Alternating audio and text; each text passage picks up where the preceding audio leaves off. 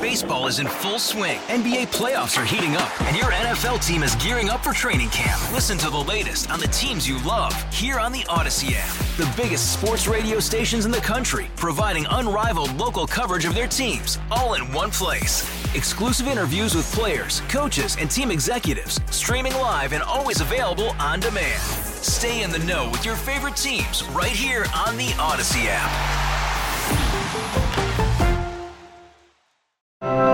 It's 930 in 716. The pros and cons of lowering the blood alcohol content level for DWI. That would pretty much force everyone to either, not have a drink or two at dinner, or ensure that you get an Uber or a Lyft. If you're a 130-pound, 150-pound person, if you've had just 2 beers or 2 glasses of wine, if you lower it to 0.05, that's technically now would be considered driving while intoxicated. And I'm Tim Wenger on 930 in 716. Every U.S. state has set the maximum legal blood alcohol concentration at 0.08%. The move to set the 0.08 legal limit began in the 1980s, heated in the 90s, and ended when the last state to comply, Delaware, set that limit back in 2004. Now, the primary industries that resisted at 0.08 BAC were alcohol producers and restaurants, the latter often claiming impairment statistics did not take into account how taking food with alcohol slows down its metabolic activity. But the arguments just about ended when the federal government used the threat of cutting off highway funds to coerce every state into setting the 0.08 limit. Now, the NTSB, National Transportation Safety Board, suggesting states lower the BAC limit to 0.05%, saying at that limit a person will still be impaired and have steering problems behind the wheel. Well, obviously, if that's done, that's going to change everything. Erie County District Attorney John Flynn spent time this week talking about DWI and distracted driving with teenagers.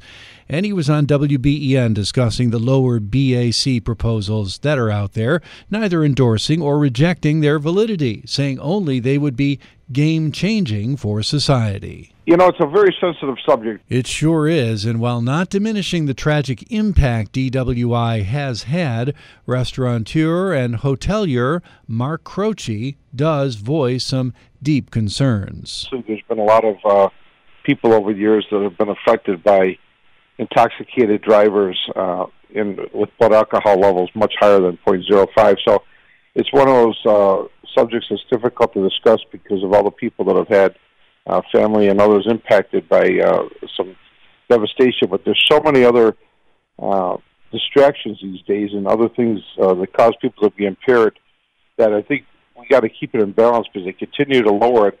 I did a little research in almost every state now.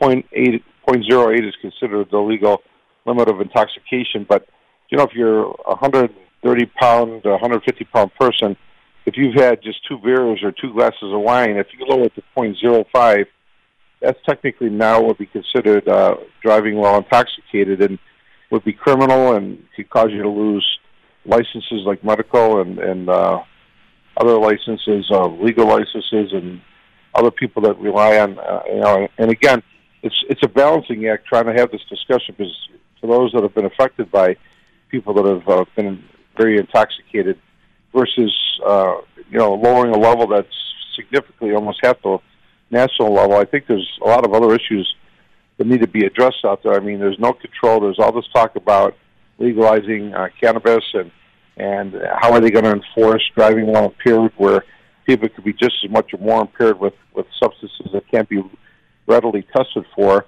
Texting while driving, an extremely dangerous situation where people are distracted and taking their eyes off the road. And so again, not to minimize the issue, it's just I don't understand why we're getting so aggressive in this state when the levels have been lowered over the years and on a national level to 0.08 and 0.04 for impaired. It's basically from my perspective, it's going back to prohibition. I mean, it's going to get to the point where eventually, if you have 1 glass of wine, they're going to consider you legally intoxicated, and I don't think that is representative of people's ability. I mean, to be in a somewhat minor state of relaxation from having a glass of wine versus actually being legally intoxicated, I think there's a big difference. Well, for someone like you or someone else in your shoes, that could have a major impact if people think that way. That all right, well, one or two that will can't do that. Well, the thing is, I don't want anybody to misconstrue my message, because I'm not endorsing people driving, drinking and driving while intoxicated by any means. We have a number of establishments where we have liquor licenses, and we have responsibility to the public and to our license to make sure that people don't become legally intoxicated, and if they appear to be intoxicated, we have every right and obligation to cut them off and stop serving them. So, it's a judgment call, and people have their own judgment when it comes to their level of if you call it impairment, but it's also a function of one's body weight. So if somebody weighs 130 pounds, and maybe an average size woman, her level of intoxication after a glass or half of wine would be at a much different level than a heftier gentleman that might be 240 or 250. So, the calculation is based on a function of alcohol in the bloodstream, which is a direct correlation to body weight. So, a glass or two of wine to one person would have a completely different impact than it would to another person. And again, not to be self-serving, because we do sell food and beverage, and we are careful to make sure that we don't allow people to overconsume. We are sensitive to the fact that there's a lot of devastation that comes with people that are involved with drunk drivers. But I have a bigger concern with people that may be impaired by other substances that aren't readily detectable by any type of device, and are going to solely be relied on for professionals and people that are experts in impairment detection, and that becomes very subjective, and it's going to be very, very hard to monitor. And with this proliferation of this new cannabis movement, I think we have a lot more to be concerned about as far as legalizing things that are going to not have any control mechanisms in place, and possibly have to deal with a lot more, if you will, impaired drivers on the road that aren't impaired by alcohol. Right. We should mention, too, that this is not a state proposal, because there have been a lot of state proposals, but this is not one of them. This is a national proposal that's being talked about at a impaired and driving summit in Buffalo today. But any thoughts on, do you think there'd be a big lobby against this on a national level? There would be a big lobby against it, because it's, unless you got national groups like the National Restaurant Association or others involved, again, nobody's going to support. The reality is there's accidents every day, and there's definitely a correlation. There's been graphs that have been produced by the level of intoxication and the likelihood of an accident, but it gets significantly higher when you get into levels that are 0.08 and above.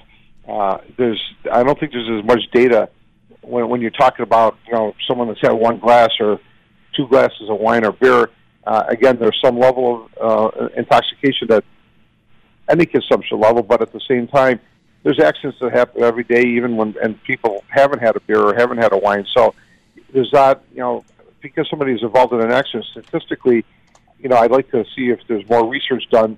If someone is at a level that is under the legal limit, if people have actually compared the accident rate for people that have had not one alcoholic beverage versus people that would be involved in an automobile or other type of accident, even if they were completely sober and had nothing to drink, because statistically people are going to be in accidents regardless, and it's always, sometimes easy to blame it strictly on alcohol, because it's, again, it's a devastating thing when somebody is involved in an accident that injures or affects somebody's, family member or loved one or things of that nature. So it's one of those sensitive subjects that's difficult to talk about, because there's, a balancing act that happens, but, they've been balancing over the years, but it seems like they continue to get tighter and tighter and tighter on the regulations, to the point where, people are going to be afraid to have one glass of wine with the fear of being accused of driving while intoxicated, and that's going to be a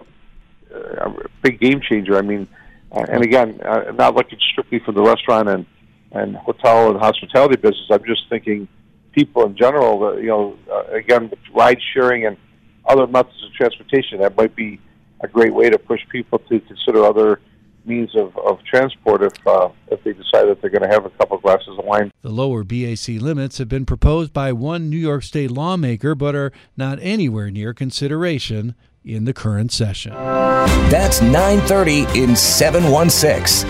We're back tomorrow with another edition from the studios of WBEN Buffalo.